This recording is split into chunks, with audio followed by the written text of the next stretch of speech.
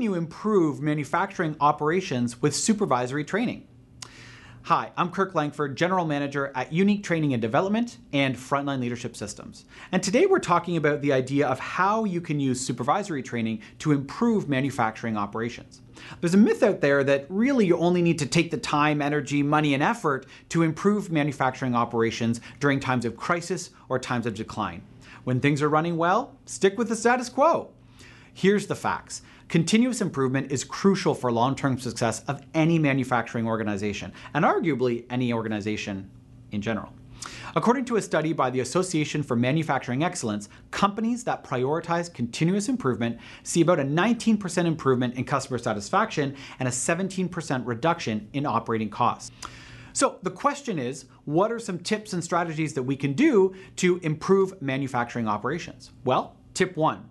Create a method for open dialogue between your leaders and their teams so that they can provide feedback and suggestions for improvement at all times. We don't want to only have that all-staff meeting where we say, hey, we're in a crunch, what are we going to do? Only when there's a problem.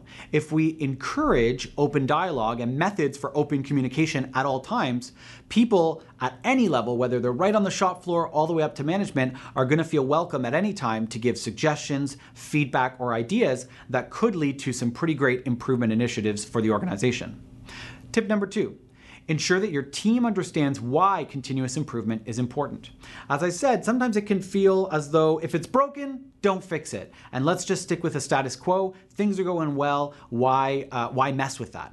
But the reality is that there are always processes, machines, or methods, or even our people that could be improved to make things safer, stronger, more productive, or easier for us to work with. And so just because we're not in a time of crisis or decline, it doesn't mean that we don't want to continue to improve by focusing on some of those things I mentioned. So we don't want to discount or ignore some of those fantastic potential suggestions simply because the status quo is easier or not going to shake things up. The third tip is provide ongoing training to your organization so that your leaders see that the organization is invested and committed to continuous improvement. You really have to walk the talk. It's tough to say that, yep, we're always open to continuous improvement, but then not invest in your people so that you're continually improving them as well. So after you've gotten through those tips and your organization's already working a little bit better, the next thing you want to do is start a conversation with us to discuss those next steps. You can do that by starting at our website, which is uniquedevelopment.com. We offer a number of ways to train your folks and to provide our fantastic training. We've got on-site, in-person training that's specific to your organization. We have public workshops that can be delivered in person and also virtually using our amazing virtual training studio.